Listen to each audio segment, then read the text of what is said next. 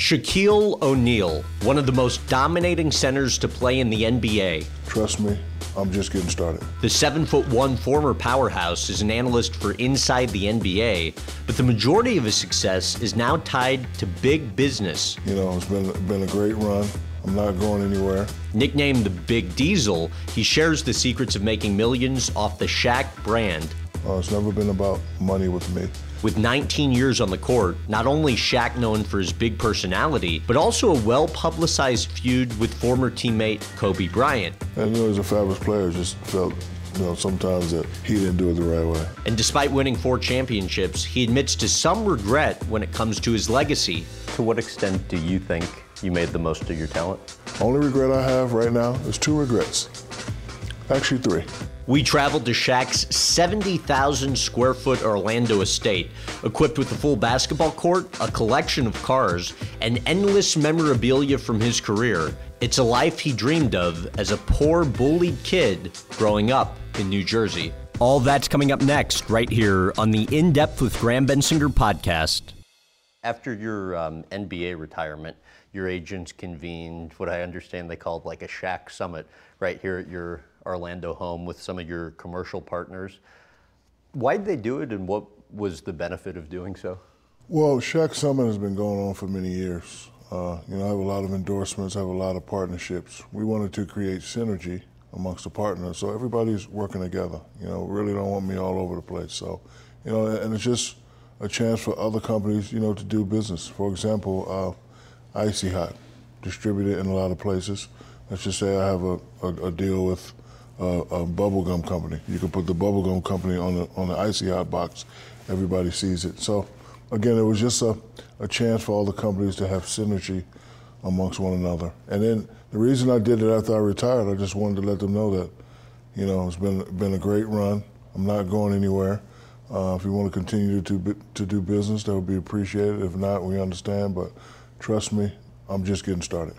And I think one of the companies used that first one after you retired, the first Shaq Summit, to basically say, well, we aren't going to do this anymore. And then after they saw what the event was and it was positive, they changed their mind, right? Yes, they changed their mind, because it's all about presence. And, when you're on the NBA team, I think you're allowed to be on TV maybe 20 times a year. And then the playoffs, you're probably on a lot. But I think with TNT, we're on over 100 times a year. So the exposure would still be there. And I don't think they really knew that or understood that. And, I told myself I'm not going anywhere. I'm going to be on this TNT show with the great Barkley, Kenny Smith, the great Ernie Johnson, and we're going to have a good time, and we'll be the #1 show. It was already the #1 show, but we just, we just kept it going. So, the companies, they understood that, and they stuck by me.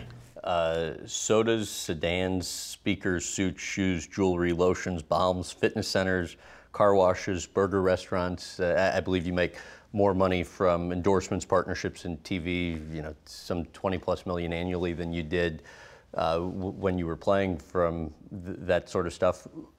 What motivates you? What motivates me is just having fun. The Shaq brand is all about the fun business. It's never been about money with me. I met Magic Johnson at 19 years old. They announce his name, crowd goes crazy. They announce my name, crowd also goes crazy. First time I meet Magic Johnson, he pulled me to the side and he said, "It's okay to be famous. You want to start owning things." 19 years old, I'm like, what the hell are you talking about? But then as I watched him and I studied him, I was like, okay, this is what it means. And then my mother and father did a very good job of keeping me educated, keeping me understanding that 80% of athletes, when they're done playing, have nothing. So, they stress education. They forced me to go back to school, get my bachelor's, get my master's. My mother challenged me to get my doctorate. I did that. But along the way, I was like, you know what? They're right. Because there was a lot of times where I could have had a career-ending injury. And my mother always used to say, you had a good game, but what if you twist your knee and can't play no more? What you gonna do? What if you blow your Achilles? What if? And the ironic thing was I knew that my career was gonna end with a career-ending injury. I knew it. Why do you prefer not knowing the financial details of a deal before it's agreed upon? Because when you grew up not having money, money should never motivate you. And it doesn't motivate me. You know, being in partnership with somebody really motivates me. Helping a company go from A to Z really motivates me. Being a role model to my children really motivates me. What are your business goals? What are my business goals? That's a great question. You know, just have a great partnership, just to help my business and the other businesses expand, and, you know, just to have fun. You know, you asked the question why I don't talk about money. It's not important. You know, what's important for me was to go into Arizona and get a soda deal, just to be everywhere, you know, just to show the kids that I'm fun, you know, just to show the kids that I have a personality. That's what it's always been about. You had the first verified account on Twitter. Twitter founder Jack Dorsey said Twitter would not be the same, you know, had you not come around. What got you into that in the first place? It was an accident. You know, I'm a gadget guy. You know, I'm a technology guy. I always like to be the first. I'm playing for Phoenix, and this guy writes a nasty article, really nasty. So I stepped to him and said, "Why you write this article?" He said, "Because you said on Twitter these things." I was like, "What the hell is Twitter?" So he showed me. I was like, "That's not me." Like, "Well, it says it's you." So then that day I created the real Shaq. And I was like, "Let me see how this thing's work." And funny, we were playing the Lakers the next day. So I was sitting on 24th and Camelback at the Ritz-Carlton outside, me and one of my agents. And I said, "Okay, let me see how this thing works." I was like, "Hey, this is the real Shaq," and I sent the picture. "I got 2 Laker tickets.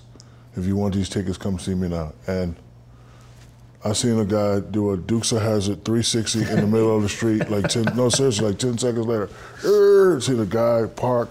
I seen another guy running out the mall across the street, and I was like, "Wow, this is really, really powerful." But I developed a strategy on how I use it.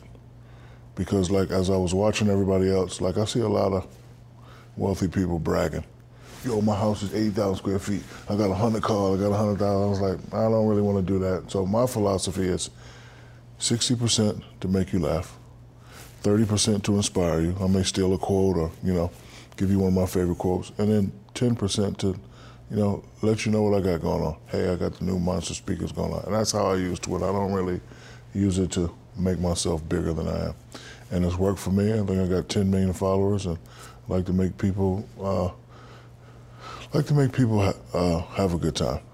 So you've had a lot of great business deals. One of your biggest business regrets, Starbucks and Howard Schultz. Worst. Tell the story.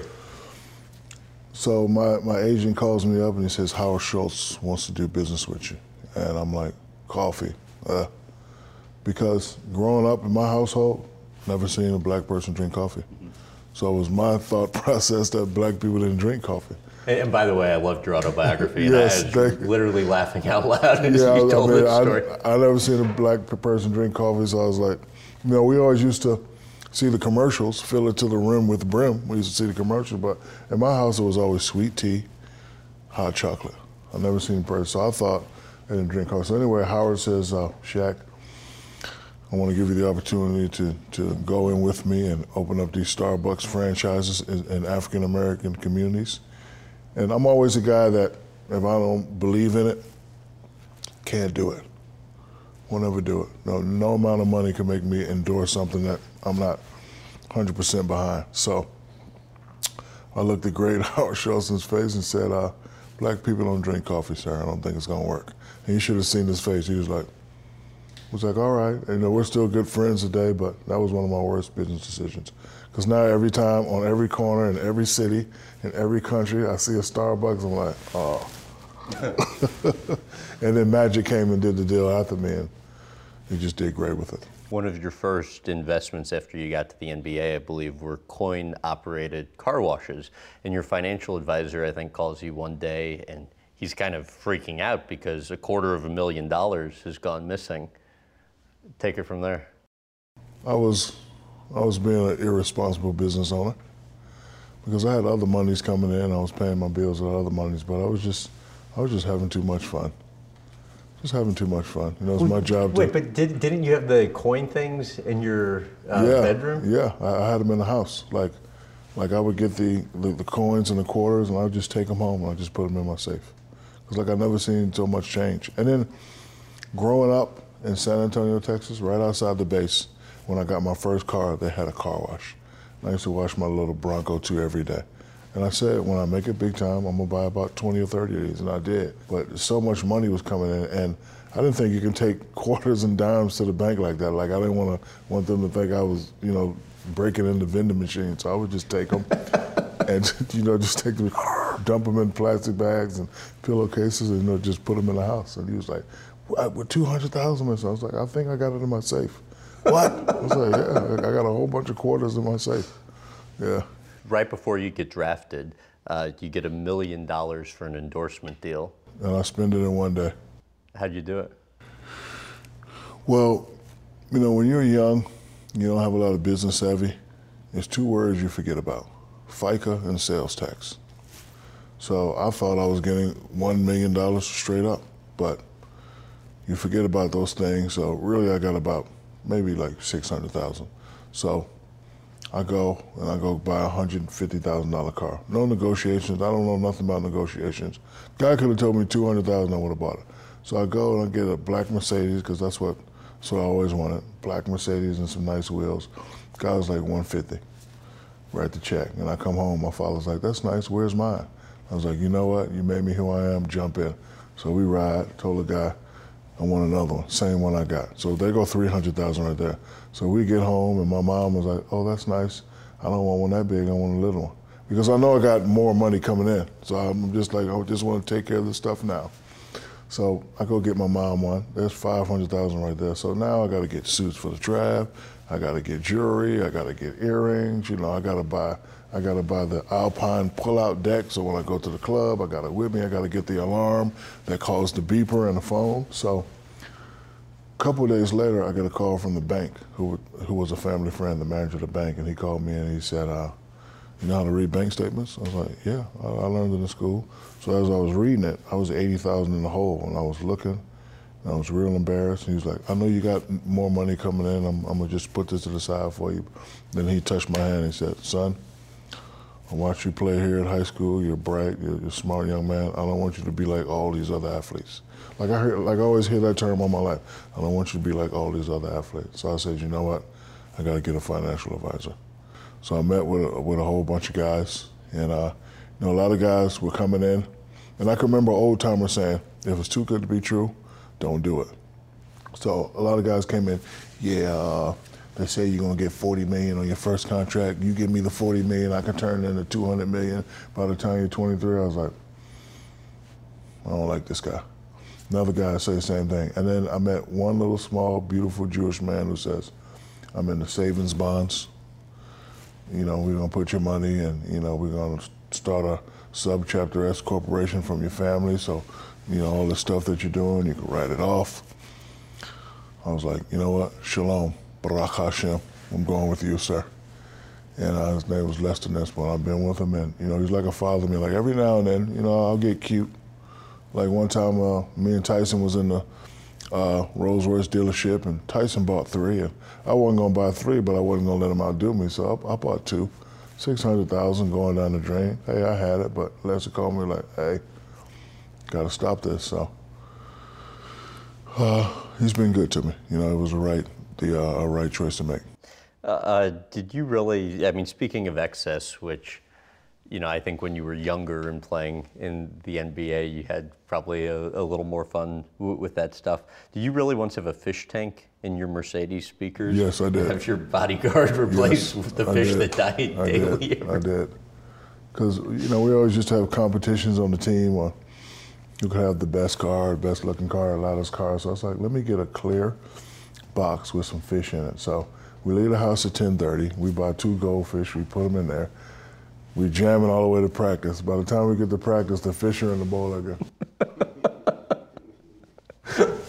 It didn't work. It didn't work as I would have liked it to. And what's going through your head when you're in that Rolls Royce dealership and Mike Tyson's in there? Well, 1, it was my first time seeing Mike. And then 2, it was kind of a double whammy that day. So Mike was there, and I didn't want him to outdo me. I didn't want him to think I couldn't do what he was doing. And then second of all, I had on some shorts, tank top, flip-flops, and an older gentleman, probably 80 years old. So I was like, sir, how much is this car? And he looks at me and says, can you afford it, Sonny? So now my ego kicks in. I was like, what'd you just say to me? Can you afford it, Sonny? He called me Sonny. I was like, okay.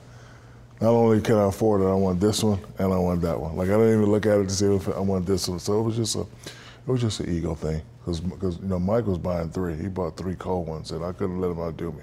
And then this guy was going to ask me, the Shackster, can you afford it? I was kind of upset by that. Tell about the Lamborghini that you eventually ended up selling to Amari Stoudemire. So I always wanted a Lamborghini. I'm a small guy that's operating inside of a big guy's body. Always been. I like to do what little guys do. Like even today, when I see these little guys in a Lamborghini, I'm like, I want one. Like my favorite car now is that Corvette Z106, but I can't fit. I won't ever fit. So. But you will make the car. Yes, fit I will you. make it. I will waste a lot of money making it fit. So we're riding by a junkyard one day. I see a salvage Lamborghini. So I said, I'm gonna just get it. My guys are looking at me like crazy. So we tried to stretch it. It didn't work. So then I bought a used Lamborghini, right? Cut it in half. Took pieces from this, super glued together. My guy Ryan from West Coast Customs put a special door on it, and it worked fabulously. Everything was good until one night, being very irresponsible, coming down 95, and I'm coming over a hill like this, and I see a wet spot, but I'm like, I'm just gonna go over it. So as I go over it, I go into a 360 and into a 720, and I don't know what 720 plus 360 is, so let's just say 1080.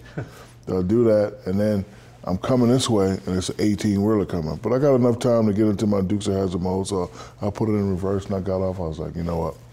No more sports cars for me. So then when I brought it to Phoenix, and Mario was like, hey, sell it to me. So I sold it to him, and I got this big, ginormous truck. It was the end of the time with fast cars. Yeah. I still have one left. I still got a red Ferrari in there. But he's been sitting for a while. How much were you teased growing up because of your size? A lot. I had to figure out 2 things. Either intimidate you or make you laugh. I was always a bully.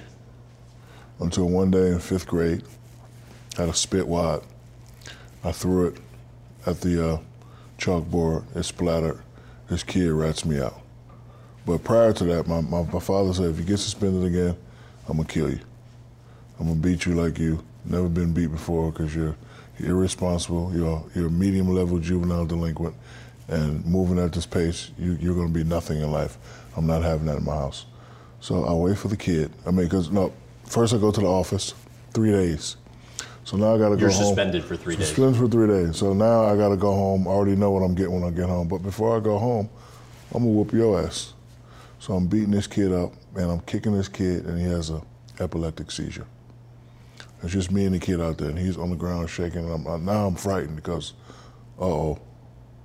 So then a guy comes, and he saves the kid, and, but after that, I go home, I get disciplined, my mother pulls me to the side and says, you're too big and too strong, you can't ever do that again. And that kind of stayed with me. I was like, I don't want to do that anymore. So then I was like, I'm not going to beat people up. Let me go to plan B on how to get them to like me. Because I was always a class clown, funny guy. So now let me just, do this a lot to get people to like me. And I just stuck with that rather than being a bully. Before that, how would people tease you? Shaquille, Sasquatch, big African. So I stuttered when I talk, big dummy. Mm-hmm. And I was always shy. I would look at you, and I would look at your test scores, and you look like a smart ass. You'd probably have an 80. You'd probably have a 90 or an 80. I was intimidated by that. I was like, I'm not that smart. I can't do it. I was very, very shy, and always had self-doubts about myself, and just never thought I could do it. Anything. What changed that? A geek saved my life. Junior year in high school, right before the state tournament, I got a 68. I got 1 test left. Everybody's bullying this guy. So I'm like, you know what? Because he was cool. Like, he never said anything. I never said anything to him. We called him McDougal. I wish I could remember his name. We called him McDougal. So everybody was messing with him. You know, so I came to his aid. I was like, listen, y'all mess with McDougal, you got to mess with me. I didn't really know him, so I was sitting, and then he came to the lunch table. He was like, man, appreciate it. I hear you having some problems in government. I could help you out. I was like, what, you want to tutor me? So every day after school, he'd tutor me. And the way he tutored me, I was like, this really is not that bad. It was kind of easy. But because I had self-doubts and felt that I wasn't smart, like I didn't even look at it. Like I'll never pass anyway. So he helped me out. That's when I realized that nerds and geeks are very cool people. And it also taught me another valuable lesson. You don't always have to judge people for who they are and what they do. So now I'm a nerd and I'm a geek. But anyway, this guy helped me out. We passed. We lose in the state semifinals. But then the next year, whenever I had problems, I'm like, McDougal, I need help in algebra 2. Or McDougal, I need help in chemistry. And he was always there for me. You mentioned the stuttering problem. I was speaking to your college basketball coach, Coach Brown, yesterday, and he was telling me about how one day, to his surprise, you came into his office. He's expecting you to ask him for one thing to get you out of a class, something like that, and you actually ask him if you can read your presentation to him before you have to present it to the front of the class. How did you get over the stuttering problem? I don't know. Oh, I'm gonna tell you how. Well, first of all, when I took the speech class, I just thought it was a class to help you with your speech, whatever that means. But no, you got to get up and do speeches. I'm like, so now I'm terrified. I'm like, everyone knows who I am, but nobody really knows I'm stutter because I'm cool with my stutter. Like before I get into a stutter, I could be like, like I could throw you off by doing something crazy. So nobody knew. So now I'm terrified, but I can't drop the class because just can't do it. So I write the speech and I go in Coach Brown's office, and he helps me out. And he hooks me with a guy named Mike Mallett. It was Mike Mallett and Tommy Karam. They were over in the athletic department. So I would go every day and speak and speak and speak. Then I had a marketing class, and we had to present a project. So you know, my project was all Shaq. I already had the Shaq shoes set up, Shaq soda, Shaq everything. And the guy looks at me and says, this is all good, it's all cute, but big guys don't sell. So now I go back to my room, I'm like, okay, maybe he's right. So I'm watching Mike in the Mars Blackman commercial. I'm like, okay, let me get some of that. David Robinson has a commercial, let me get some of that. Why do you like Magic Johnson so much? He smiles, let me get some of that. So I did all that, put it in my brain, and that's when I created the Shaq. I was like, okay, big guys don't sell, but again, I'm a little guy operating inside a big guy's body. I will sell, I guarantee you that. So that's when I said, okay, let me get over this and let me, present myself and let me present these products in the proper way.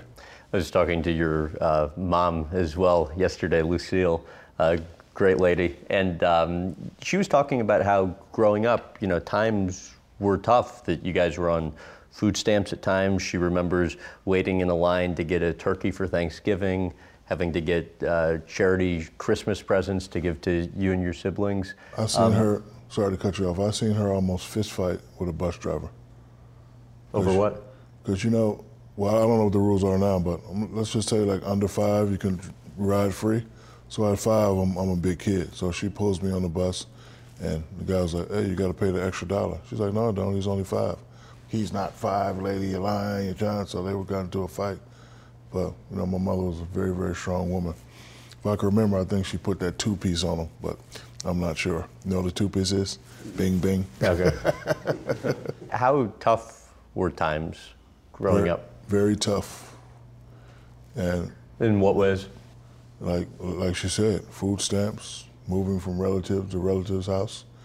And because I was on punishment a lot, I created a process that was called dreamful attraction. Like I used to be so upset at our circumstances that I always used to just sit there and be like, when I make it, I'm gonna get my grandma a big house. When I make it. And like for me saying when I make it, now I gotta go out and produce. Now I gotta go out and prepare myself.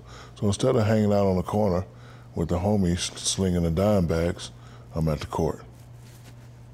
Instead of going to the club, following the girls, I'm in the room writing my raps or DJing. Cause I'm gonna do this. I'm gonna do it because my mother's my favorite person in the world. And I've seen her at times break down and cry. And I was like, you know what? I'm the man of the house. I got to change this. And my grandmother, rest in peace, she's the only one that believed me. Because again, I was a medium-level juvenile delinquent. Steal cars, beat people up. I would just do crazy stuff because I was a follower instead of a leader. What made you know she believed in you? Because she always just tell me. Like whenever I used to get on punishment by my mother and father, she'd come in and be like, baby, I believe you. I'd be like, Grandma, when I get rich, I'm gonna get you a house. I know, baby, I know. And she give me that Entenmann's. I love Entenmann's. Entenmann's, cheese, Danish rolls, and some ice cream. I know, baby. And she was like, you just need to stay out of trouble. I know. How much do you think that helped you? A lot. Because she believed in it. And my mother and my grandma, they're my favorite two people. You were raised, in addition to your grandmother's involvement in your life, by your mom and your late stepdad, who I know you love dearly, and I'm going to ask you about in a moment. Your biological father was not part of your life. Why was there no interest on your end in, having a relationship with him? Because, the term stepfather, I don't really use. I use father. He's the guy who made me who I am. I'm in a big old house because of that man. I'm still relevant 5 years after playing because of that man. I'm responsible because of that man. So I thought it would be disrespectful to meet another man, especially then. He passed away a couple years. If the time presents itself, I may say hello or say thank you, but a lot of people think I have hard feelings. I don't. Sometimes I don't even think about it because, the guy that made me who I am today, I owe everything to him and him only. Growing up in a military household, you have to be big on respect, and I respect him. I respect a man that walks into a city hall, meets a lady, the lady has a son, he says, so what? He takes the lady and his son in and brings in his two daughters, and they have a family and they raise a family. I respect the man that says, you know what, I got 3 kids, this Army job is not paying enough, let me go do some side jobs to get some money. I respect the guy that says, you know what, we got to get my family out of Newark, the drugs are bad, guys are starting to shoot and kill, let's move to Georgia. Let's get a house, let's get a land. I respect the guy that says, you know what, let's go to Germany. I respect the guy that says, after Germany, let's go to Texas. And then, I respect the guy that works hard from check to check and will do whatever it takes. I seen my father borrow money to get my brothers and sisters Christmas presents. Best present he got me was an autographed Dr. J ball. Dr. J was my man. And, me and my father had a good enough relationship to where if the money was tight, he pulled me to the side and be like, big man, I'm gonna take care of your sisters, I'm gonna get them the Barbies and the Barbies' houses they want. I'm coming up short. I'll get you next time. And it was like cool, as long as they were happy, I'm cool. So one morning, everybody's out opening presents, and I thought I wasn't getting a present, and he opens the door, let's go play some ball. Boom, and it was the Dr. J ball. And then a couple weeks after that, keep in mind, I'm still a troublemaker, still a juvenile delinquent. A couple weeks after that, he gets some Knicks tickets. Not good tickets, we're up top. Dr. J goes baseline, throws it down, crowd goes crazy. That's when I said, okay, that's what I want to do. I'm a changed man. From that day on, no more juvenile delinquent, tried better in school, stayed out of trouble. They never had a problem out of me after that day. What was it about that day? Because like I knew I wanted to be a rapper, I knew I wanted to be this, and I wanted to be that, but when Dr. J went baseline and the crowd went crazy, it was like, I want that. I want people to scream my name. That's what I want. So from that day on, I came and I'd practice every day. Still wasn't any good. Practice, practice, practice. And that's also when I learned how to take criticism and turn it into motivation juice. Like, instead of playing with the kids, I used to play with the men because I was their size. And they always used to say, you're terrible. You stink. You're never getting drafted. You're 13, you're 6'8", you can't dunk. Sit on the side. And then one day, my father comes in, he runs in. It's a college coach. I don't know who he is. Dale Brown, LSU. He's going to be up there talking. And, my father's big on scholarships because he wouldn't be able to afford to pay for any of us to go to school. He would just go. Maybe he'll see you, maybe get a scholarship. Like, I don't want to go. Get your ass up, let's go. So Dale Brown's talking, and I'm way in the back. way in the back, because everybody, like when you get up there, you see all the best players on the base in the gym, and they're sitting there showing off. I'm like, nah, I can't go up there with those guys, so I'm sitting in the back. So Dale's talking, I'm not listening, I have no idea what he says.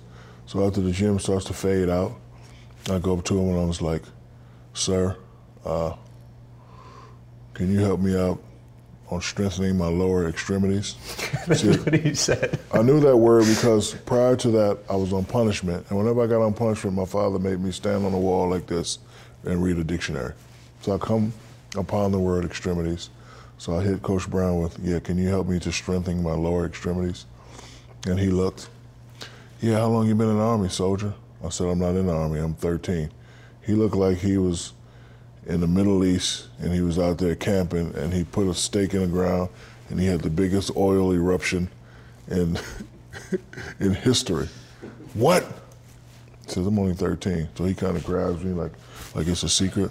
Where's your father? It's like he's in the sauna. So he busts in the sauna and they talk to my father.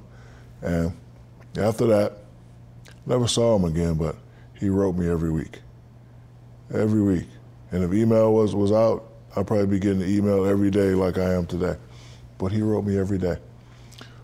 Speeches, game footage, this and that.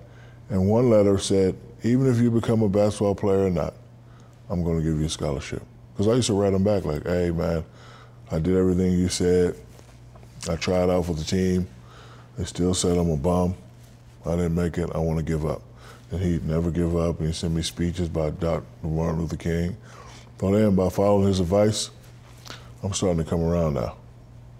So by the time I get to San Antonio my junior year, I'm a monster. Everybody in the country wants me now. And now I see the light. And then the final thing that my father did to ensure that I make it, to ensure that I have confidence in myself, John Koncak signs a contract for $15 million for 3 years. It was okay, but at that time, that's unheard of. So I go watch him play. He's all right, but at the age of 17, I know I'm better. So I'm looking at my father, and I'm like, I can make $5 million by doing that. This guy only had 6 points in this game. It was San Antonio Spurs versus the Hawks. I was like, I can make $5 million doing this. So now I turn it up an extra notch. So now I'm outside playing in the sun. I'm up every day and I'm doing whatever it takes. And now I'm stealing stuff. There was a guy named Charles Shackelford from MC State. Okay. He had the knee pads. He had the bowl cut. I like that. People don't like saying Shaquille anyway. I'm Shaq. From now on, call me Shaq. I'm the new Shaq. I just took his whole style. I'm Shaq. Let's start there. Look at this Patrick Ewing guy. Damn, he's mean. Oh, he's throwing bowls. People scared. Let me get some of that. David Robinson, boy, damn, he running the floor. Man, let me get some of that. Ronnie Cycli, when he dunks, he gets his knees up. And, taking business courses. If you look at Jordan's emblem, that's how he dunked, with the one hand like that. If you look at my Shaq emblem, dunking with the two legs up, I got that from Ronnie Cycli. Now, let me go to these great players. Let's see what everybody like. Why do they like Mike so much? Okay. Oh, he wins. He's a winner. Why do they like this Magic so much? All right, he smiles. So all that, and you got Shaq. Now I'm saying, you know what, now I gotta go get it. Now all the stuff I said and all the stuff people said, now it's time to turn around. And my first motivation to get drafted was to get my mother and father out of there. I don't want you doing nothing else. That's my first motivation. So when I got that $1 million check and spent it, was I upset? Yes, but I was also happy at the same time. Because I bought the man that made me who I am. He was riding in a $100,000 car on a drill sergeant's salary. And boy, was people on the post upset with him when he'd go to work every morning at 6 a.m. But it was a good feeling. My mother, who had to drop us off in school in a caravan every day, I wanted to get her a fancy car. I wanted to get myself a fancy car. I'm finally here, just by staying out of trouble, just by being a leader and not a follower, and just by believing in a man who's not even my real father. Because he was a hell of a basketball player. So he would tell me all the time, do this and do that, and I'd be like, how do you know? But whenever I go back to the neighborhood and talk to some of his old buddies, they say Phil Butchie Harrison was the man. So as I listened to him, here I am today. And if he was here today, I would introduce you to him, and I would tell him thank you, and I would give him a kiss. It's interesting, when you were a freshman in high school, I think you're cut from the varsity basketball team and just devastated. I don't believe you even try out for the varsity team your sophomore year. No, I don't try out, but I meet a guy who runs a league similar to what the AAU is now, and we still talk now. He's a big guy. His name was Ford McMurtry. Ford McMurtry. Ford, I hope you listen to his interviews. Want to let you know I love you. He believed in me. Like, he would just work with me. Like, and he was a big, heavy set guy, and to be big and heavy set, he knew his stuff.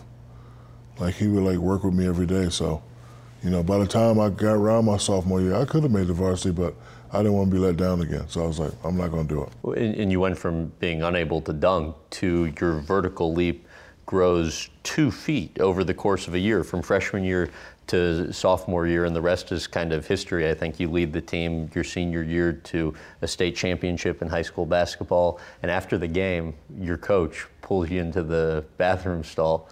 What does he say to you? Well, he's crying, because when I came from Germany, nobody knew who I was. A lot of times if you're a great athlete and you come from a school, you bring that baggage, you bring that footage with you. But I didn't have anything. I was just another skinny kid who talked a lot of trash, who was a little bit arrogant. Nobody really believed in me. So my junior year, we go 35-1. The last game we lost, I missed 2 crucial free throws at the end, mess up a single record. So I'm in the locker room crying. I tell the guys, this won't happen again next year. So we go 36-0. My high school coach, not really a basketball coach, they're more football, baseball guys, Dave Madura. Like, if you look at some of my high school footage, he's just sit there and he's not calling no plays, he's not doing anything, he's just letting us play. Well, he pulls me to the den and he gave me a hug and he said, I love you. You will be the best big man ever. And he gave me a hug and he started kissing me, and I'm like, because he was a tough guy. Like, he was the guy that, if you miss a free throw in a big game, he'd call you in after practice and just run you. So I actually thought he was mean. So when he started hugging me and kissing, I was like, what are you doing, bro? Get your hands off me. But he was very happy, very excited, and very proud. And we made history. Jerry West, the legendary Lakers general manager, Hall of Famer, the NBA logo. We featured him for an episode of the show, and he said signing you was one of the most elated periods of his life. We've had so many conversations, and if you go throughout my career, my illustrious NBA career, it's been noted that I had problems with a few people. But if you do your research, the people that I have problems with were not authoritative figures. I respond excellent to authority. Dale Brown, miss class, get up 6 a.m. run. Dave Madura, Pat Riley, Phil Jackson. So Jerry West was like that. Whenever I make a mistake, boy, he called me in his office and he ripped me a new one. But see, it got to the point in my career where, my father used to always say, don't listen to how I say it, listen to what I say. So now even when you're yelling, I don't hear the yelling, I'm listening to what you're saying. So I'm big on pecking order. Jerry West is the man, he's the logo, he's God in my eyes. So whatever he says, it has to be right. So when he's, yes sir, you're right. Because you never disrespect an authoritative figure, because they can make you pay. What did he say to you when you slapped Greg Ostertag that one time? Oh, he was upset. He was upset. He was like, you're not showing good leadership qualities. It was the dumbest thing to do. Why'd you do it? You're not setting a good example for kids. Get out of my office. Another one, 97-98 season, Lakers get swept in the Western Conference Finals. I'm in the bathroom, and I'm tearing the bathroom up. I mean, literally destroying it. I ripped 3 urinals out the wall. I ripped 2 toilets up. I ripped a couple toilet doors out. I bust up a big color TV, and Jerry West comes in. What the F are you doing? Like, I'm tired of losing. So he grabs me, right here, and pins me up to the neck. You dummy. I went to the finals, I think he said 7 times. I went to the finals 7 times before I won. Your time's gonna come. So I was like, the great Jerry West lost 7 times before he won one. oh, I don't feel so bad. So I still got a couple more times to lose before they really talk about me. And it just relaxed me a little bit. But, and keep in mind, he's the general manager at the time. Nobody in the locker room's touching you. Yeah, You're a 7-foot guy destroying the play. And he came in, because I guess he came in to address the team, but he heard me in there and he just came in there and he came in there like a gangster. What the hell are you doing? He just pinned me up. Like, you know, have you ever heard the term old man strength? He got that old man strength. He just, I don't know where he had it, but he kind of like brought me on my tippy toes a little bit. I was like, and because he's Jerry West's authoritative figure, I'm not going to be like, get off me. So gave me a new perspective on winning and, you know, team building and all that stuff. So it kind of calmed me down a little bit. Kobe Bryant, we first started communicating after I taped the episode with Kobe a couple of years back. And you wrote in your book about him that he was just special. He was different from everyone else. Yeah, he was different. From day one. How so? He had an aura about him that I've never seen in an 18-year-old. The aura was kind of either this kid's really cocky or he believes in it. And you saw his consistency of how he did it. So I knew one day that he's going to be whatever he sets out to be. And, you know, just the only thing that was that I had to figure out a way to how to get him to perform at a high level. And I realized that we were the same people, don't like criticism, turn it into motivation. So, you know, being a leader, you have to find out certain ways to get your employees to perform at a high level. Not everybody responds to this. Oh, come on. Like some guys you gotta. And he was a guy that I know that if I talk smack, he gonna come out and try to score 50. I think it worked perfectly. And, you know, if you look at all the groups that had alpha males in them, they all had problems. Beatles, Kobe and Shaq. It happens, you know, and I think it's a big myth. You know, people think you have to be lovey-dovey to win championships. And I just felt sometimes, you know, his way. And, you know, he's a fabulous player, just felt, you know, sometimes that he didn't do it the right way. And I know he felt sometimes that I didn't work hard or whatever. But again, it all worked. 3 out of 4. We will be the most talked about, the most enigmatic, the most controversial duo, the best 1-2 punch in the history of the game. And what we did and what I created with the back and forth, it'll always be talked about. I haven't seen or spoken to him in 11 years, and now you ask me about Kobe Bryant. So my plan worked. Well, I don't think people question whether or not it worked. Obviously, winning 3 consecutive championships, it worked very well. Exactly. I think there are people that just wish it could have, you guys could have stayed together for longer because they wonder how much better it could have even been than having. You know, I think about that all the time, but you do? Yeah, I think about it all the time. But I learned living in Orlando that business overtakes everything. Doesn't matter how you feel, doesn't matter how they feel. So I learned in Orlando that, you know, when players under me were getting offered big money, and I went in the office and tried to get the big money, and they was like, nah, that's okay. Let's not pay Shaq $30 million while he's going into his late 30s. Let's bring it down. But my point of view was, nah, we just won 3 out of 4. I'm just getting started. I at least got 1 or 2 more championships into me. My money's not going to go down. So you can't bring me from 30 to 20, not with 5 kids. Right. No way. Nope. I'm not going down after winning a championship. So they said we would entertain Shaq being traded, and I took offense to that. So I said, well, I want to go to Miami. And that's how that all started. In my interview with Kobe, he told me that had you not left when you did, he probably would have left via free agency because he wanted to prove that he could win without the big man. What do you think the likelihood was that he had any involvement in, you know, you leaving? With me leaving? Uh-huh. I don't want to say a lot, but he probably told them, or his agent probably said, Shaq's still here, we're going to go. And then, but again, you have to think about the future. You can't think about a guy that's getting older.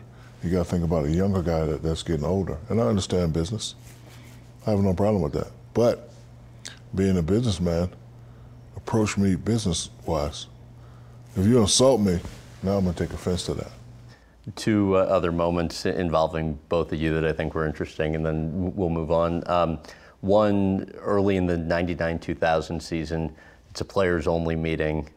All the Lakers teammates are, saying not so nice things about Kobe. He's in the room, and then Phil Jackson and the coaches come busting in. What do you remember from that? Well, we had a couple of those meetings, and our whole thing was just play together. Just play together. It's not a one-man show, even though a lot of people wanted it to be a one-man show. Just play together, and we're just trying to get people to play the right way.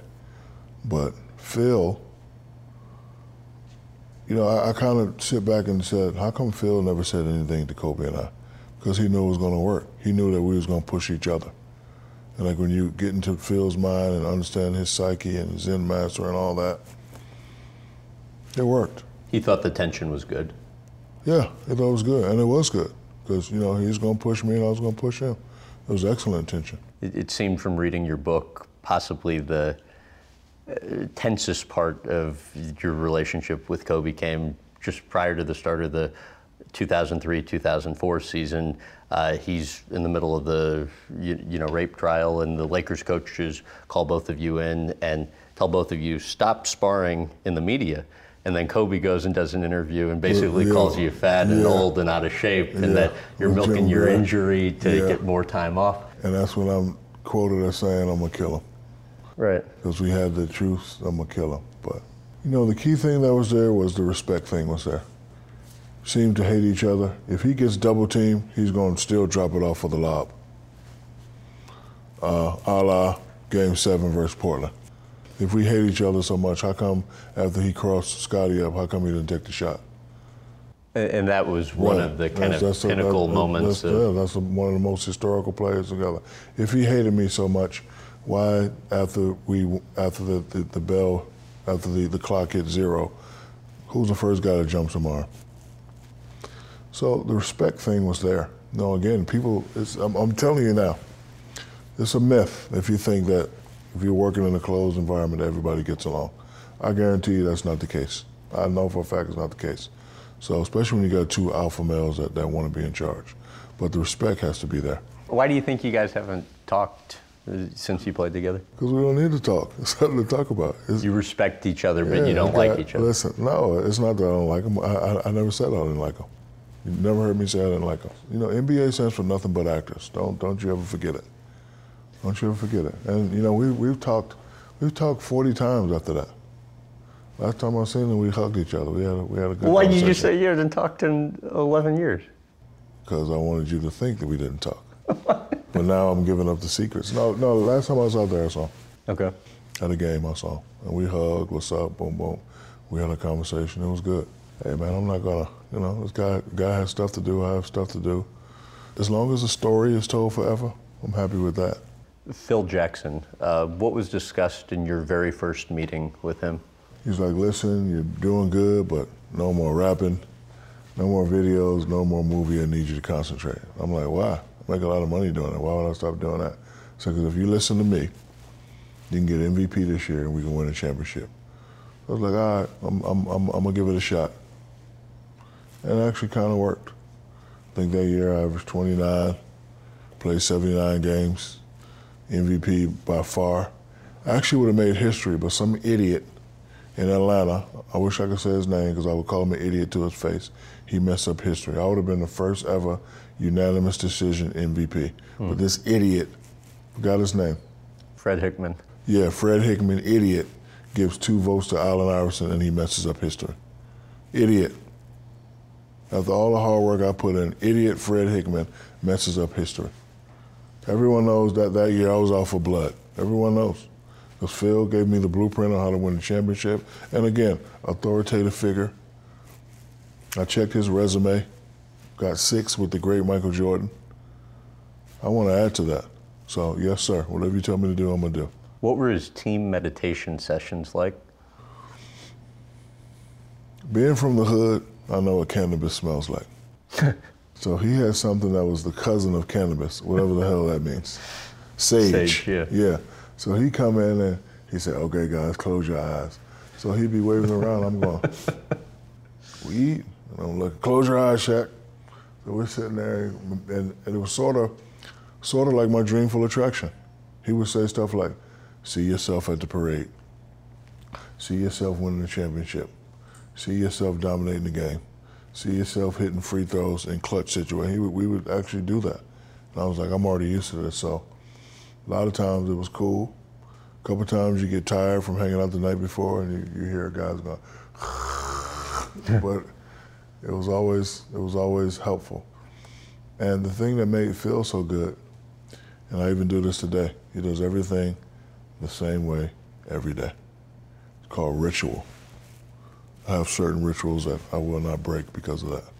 Like I do the same thing every day.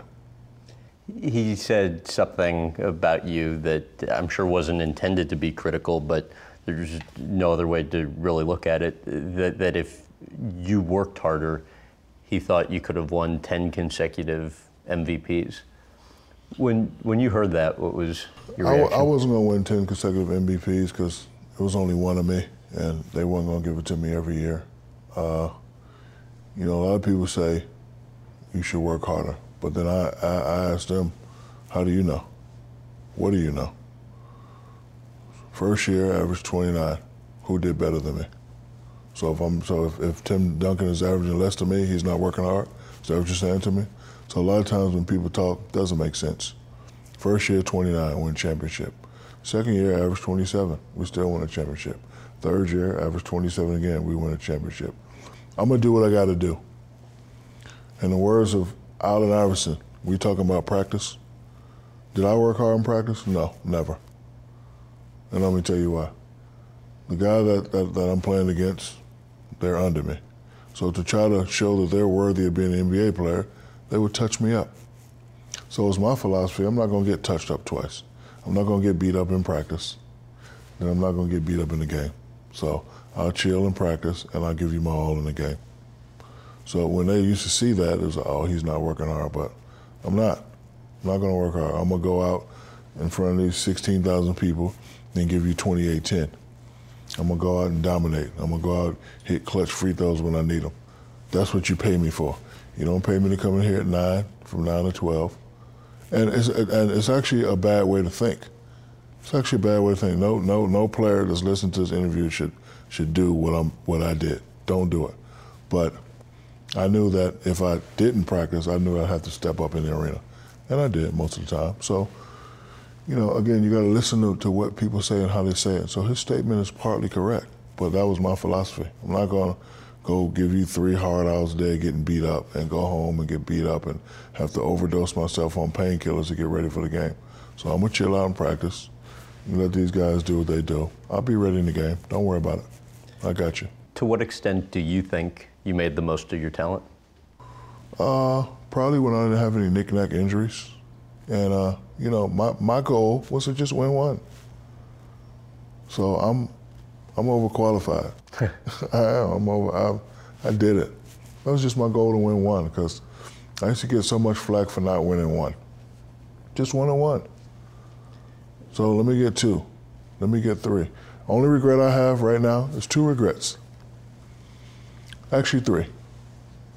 Missing 5,000 free throws. Not passing up Wilt Chamberlain in points.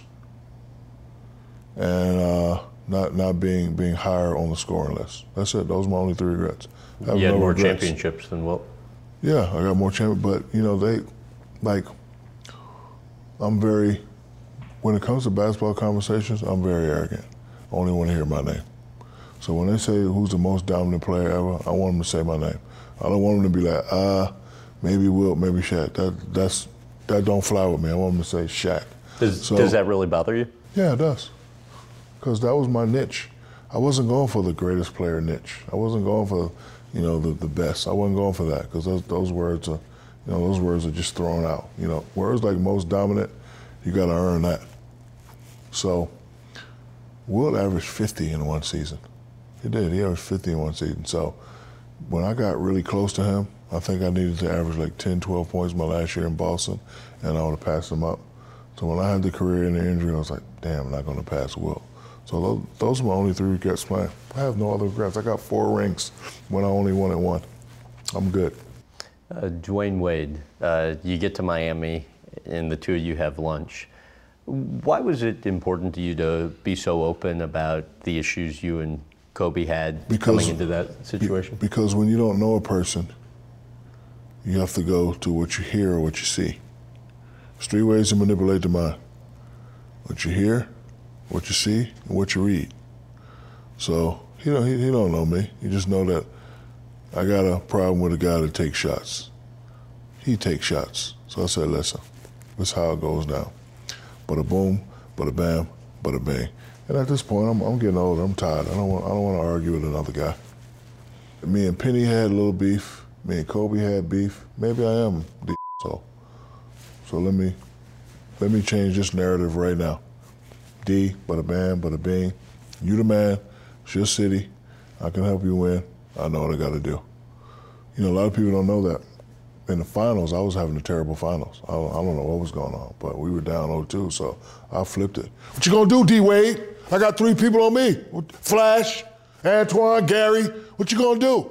I got 4 people on me. What the hell y'all gonna do? So that was my way of getting, and then we just 3 game, bing, bing, bing, bing. Everybody responded. It worked. So, but we didn't have any problems because I was just tired at that point. I don't want to.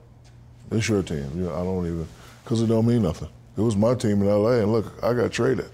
So that don't mean nothing. So you keep it, young fella. It's yours. But he was a perfect player. Like if you open, you don't bang, bang, bang, and then like we had to tell him, yo man, shoot.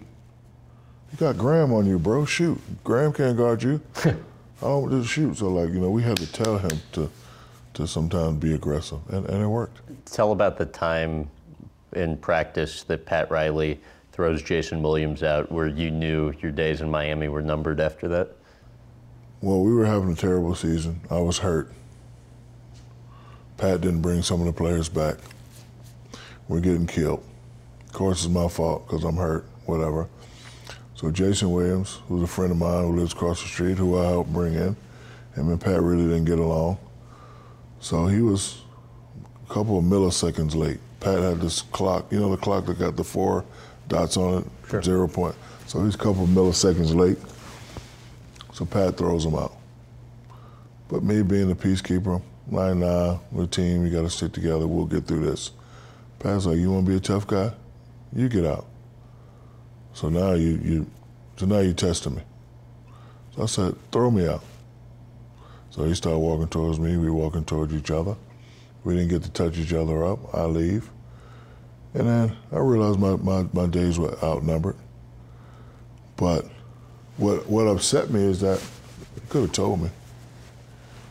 Don't just send me to the doctor's office to get an MRI and then I get a call and I say I've been traded. So if you're gonna be a businessman, let's do business. Let's do proper handshake business. Tell me to my face I'm gonna be traded. Changing topics, charity. We were speaking about your upbringing earlier, and obviously you guys were poor, did not have a lot of money. But there's one time your father's, Philip, is taking you out to get a burger and sees a homeless guy. What ends up happening? He's driving and he sees a homeless guy in some army fatigues. Like if you ever saw a guy in army fatigues, he's pulling over, so he sees a guy, he makes a U-E in the middle of the street, he's talking to this guy, and he recognized the platoon that the guy was from. Man, I know, did you know what? Yeah, I know him and then there. So the guy was down on his luck, and we had like 5 double cheeseburgers left. My father had $20. And in my mind, I'm like, what are you doing, bro? I'm gonna eat that later. When y'all go to sleep, after everybody get there, I'm gonna eat, what are you doing? Like, I'm like, selfish at this point. Like you finally get some change, I get to stop eating army crackers and army cheese. This is my food. So he gives the guy the food, and he gets in the car and he slams the door and he got a little tear in his eye and he just looks and says, if you ever make, and like I remember these words, if you ever make it big time, make sure you help those in need. And then on Thanksgiving, he would go to the barracks, round up the troops, and we'd have blankets, we have all the army rations that they were getting ready to throw away, whatever we can, Spam, peanut butter, bread, give it to the homeless people. So those are three things that I do today because of what a man that made $30,000 a year taught me. From a woman who was a secretary who probably made $20,000 a year. They taught me that. So, you know, a lot of people, when they look at me and the charities that I do, this is from the heart. Like sometimes when I see people doing charities, I could tell they're just doing it for the moment. Like for example, whenever it's a hurricane relief thingy, people who you never see do anything, all of a sudden they just pop up and they're tweeting about it. Like I tell people all the time, I do a lot of stuff seen and unseen. Like it doesn't matter to me if you know that I just fed 10,000 homes. That I'm doing this because this was what I was taught. I'm doing it because to walk in there and see a family put a smile on their face for a day, that's just awesome to me. What do you do when you see a homeless person now? I get sad. I really do. I get sad and I try to help them out. I do. I really get sad and I try to help them out. And then, you know, a lot of times you got to put a lot of things into factors. Like I don't want to give them money to support their drug habit. You know what I mean? So like, if I see a guy that's by a restaurant, I'll be like, my man, you want some food? Or like if I go in the groceries, like one time, it was a guy sitting outside the store. And I was in New York. I was at a grocery store. I was like, you want some groceries? He's like, the guy don't want to let me come in. I was like, you with me, come in. So as soon as I brought him in, the owner come and yell, I said, I don't want to hear that shit. He with me. I'm buying him some food. Oh, Shaq? Yeah, Shaq. Oh, okay, get him whatever you want. So I give the guy some food. I give him some groceries. Then I still give him some money. And like if I ever give him some money, I always tell him, no drugs, bro. Try and get back on your feet. And every now and then, you know, guys be like, man, I'll try. Honesty, man, I'll try. And some guys be like, thanks, man, I appreciate it. You're the first guy to do it. So like whenever I see a homeless guy now, I gotta do something. Because that's hard. And I can remember calling my dad one day. He saw me on the free throw line, and it looked like the pressure was getting to me. And he was like, yo, pressure getting to you, punk? I'm like, a little bit. He's like, let me tell you what pressure is.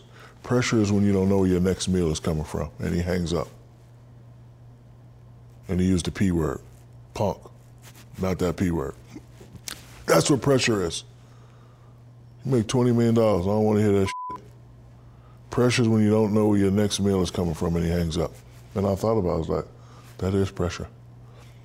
And like when I ride by and I see a homeless guy, I'm like, that's pressure. This guy, especially in New York when it's cold, come on, bro. Man. Whether it be visiting an ill child in the hospital, donating money or something else, what's been the singular, most personally satisfying thing you've done? Well, they all have been satisfying. One time a grandmother had a kid that couldn't walk. I bought her a van. And see, like these are stories that you'll never hear. I bought her a van. Just the other day, I get an email, a little beautiful, and I'll give you her mother's number so you can talk to her. A little beautiful girl that has cancer, A. Marie. So the mom hits me in the email. I don't know if this is your email, but my daughter, she calls you Bubby. She would like to see you. I'm in LA. So I hit her back. I'll be in LA. I'm gonna come see you. This isn't Shaq. I'm like, all right, whatever you say. So I go see her, and she wasn't doing well before I went to go see her. So now that I went to see her spirits are up. She's happy. I told her to hang in there, and you know, just seeing the kid smile. Just seeing the kid smile.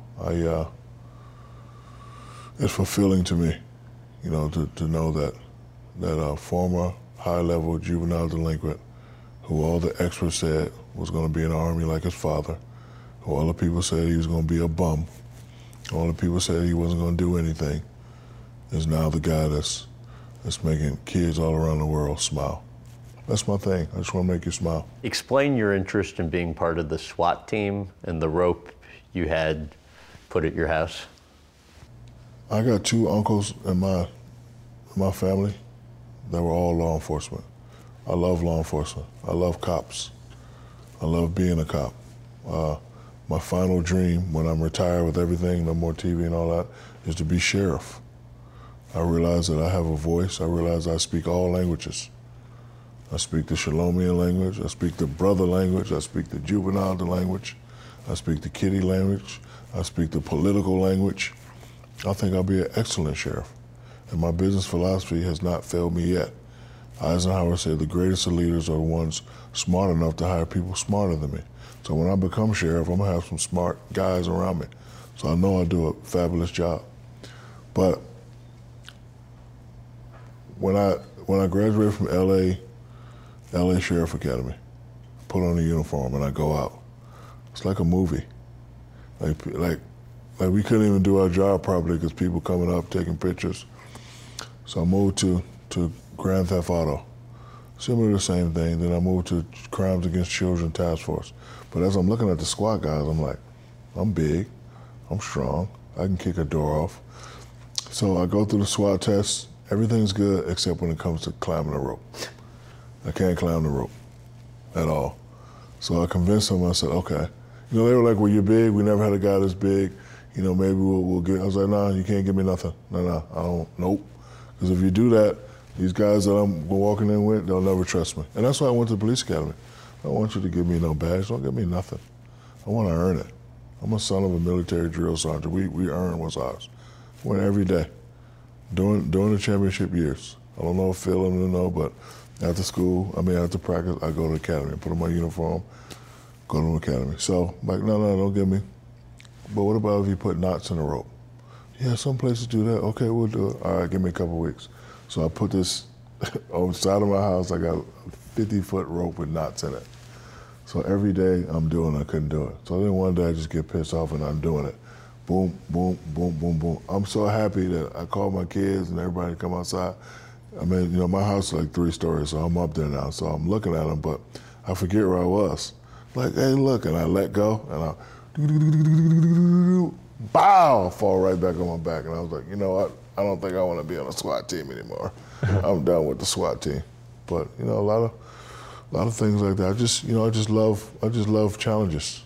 Because again, if you look at those guys, they're just so opposing and they're just so brave. And I wanted to be that. I wanted to be the last guy to come in, kick in your door, suspect, get him in a prone position, line him up, house is secure, bring him out, everything's safe. I love that. And I was amazed by your commitment to it because when you were in the police academy, this was actually in season while you're playing. While you're playing, during the playoffs, all of that. There'd be like practice days in town. Practice would go to noon. You'd be at the police academy from 1 to 10 p.m. Only time I didn't go was the night before games. A lot of times I didn't go the night before games. What was your most memorable raid?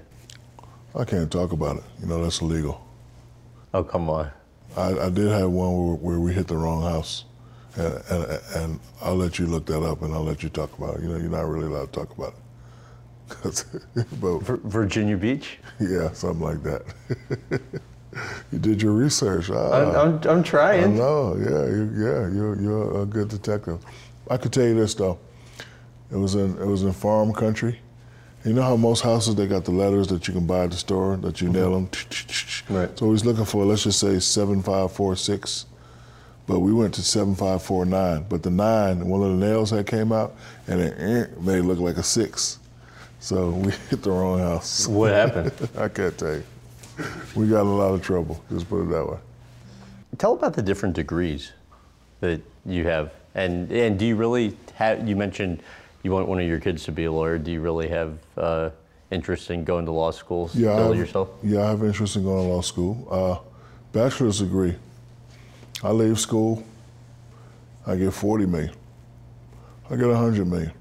I get 80 million. But I'm getting calls once a week. Yeah, you're doing movies, you're doing albums, but you promised me, baby, that you would go back to school. Never liked to let my mom down, so. And then, you know, I left my junior year, so I was only a few credits short. So I go back to school, 2 hot summers in Baton Rouge. And I'm loving it, but I'm hating it at the same time, but I'm like, just let me do this for my mom. So in 2000, I graduate with my bachelor's degree. But then I realized that when I go to a business meeting, let's just say you're my agent and the guys over here talking about business, they were, hey, Shaq, how you doing? Then they talk to my guy. And I found that to be disrespectful. I'm like, I'm making the final decision anyway. What you looking at my agent for? I understand. Oh, you don't think I understand your terms? I'll be back. University of Phoenix, Masters of Business, just to let them know that I understand what's going on. So now you can talk to me, and I'll relay the information to my agent. Don't even look at him. You talk to me now about the terms, about this, about the JV, all that stuff. Talk to me about it. So I did that. My mom comes and she set me up too. She's like, we don't have no doctors in the family. I'm like, what do you mean? She said, we don't have any PhDs in the family. So I'm like, I could be the first out of all the O'Neills to be a doctor. Okay, I'll be back. So then I go to Barry University. Took me 5 years. I become a PhD. It was awesome. And now, not only was it awesome for me, it's awesome for my kids. I went to a parent-teacher conference one time, and a guy recognized me as Dr. O'Neil. He didn't call me Shaq. Dr. O'Neil, how are you, sir? I also have a doctorate in education. We had a whole conversation. It was awesome. Like, as a dad, that was awesome. Being Shaq is awesome too, but, I come in a suit, and this guy, he addressed me as Dr. O'Neil. I was like, I'm looking at my son, and my son is looking really proud. Like, not only is he proud that I'm the Shaqster, but he's also proud that his daddy is the doctor. So even though I did it for myself, I did it for them also. And it's a building here in Orlando. I want it. I want it so bad. And it's a lot of great lawyers here in Orlando. See, what I'm good at, I'm the Black Jerry West. I could put a hell of a team together. So my goal is to just get these lawyers that got their own little law firms, put them together, and we make a hell of a partnership. But again, if I just buy a building, put my name on it with other lawyers, they're gonna be talking over my head. You understand what I'm saying? But if they know and understand that I also have a law degree, I'm in charge, everything will go right. So think about law school. Because I just want to, not that I want to practice law, I just want to have a law firm. I take care of everything. I want to be the new Johnny Cochran of law. That's my goal. And I talk about it all the time, and I use Dreamful Attraction. It will happen one day, just don't know when. Thanks for listening to the In Depth with Graham Bensinger podcast. You can also find us on Facebook, Instagram, and Twitter at Graham Bensinger, and visit grahambensinger.com for TV times in your area. Also, don't forget to check out our YouTube channel at youtube.com/Graham Bensinger for hours of extra content. If you enjoyed this episode, please give us a rating and review on iTunes or wherever else you listen. This has been the In Depth with Graham Bensinger podcast.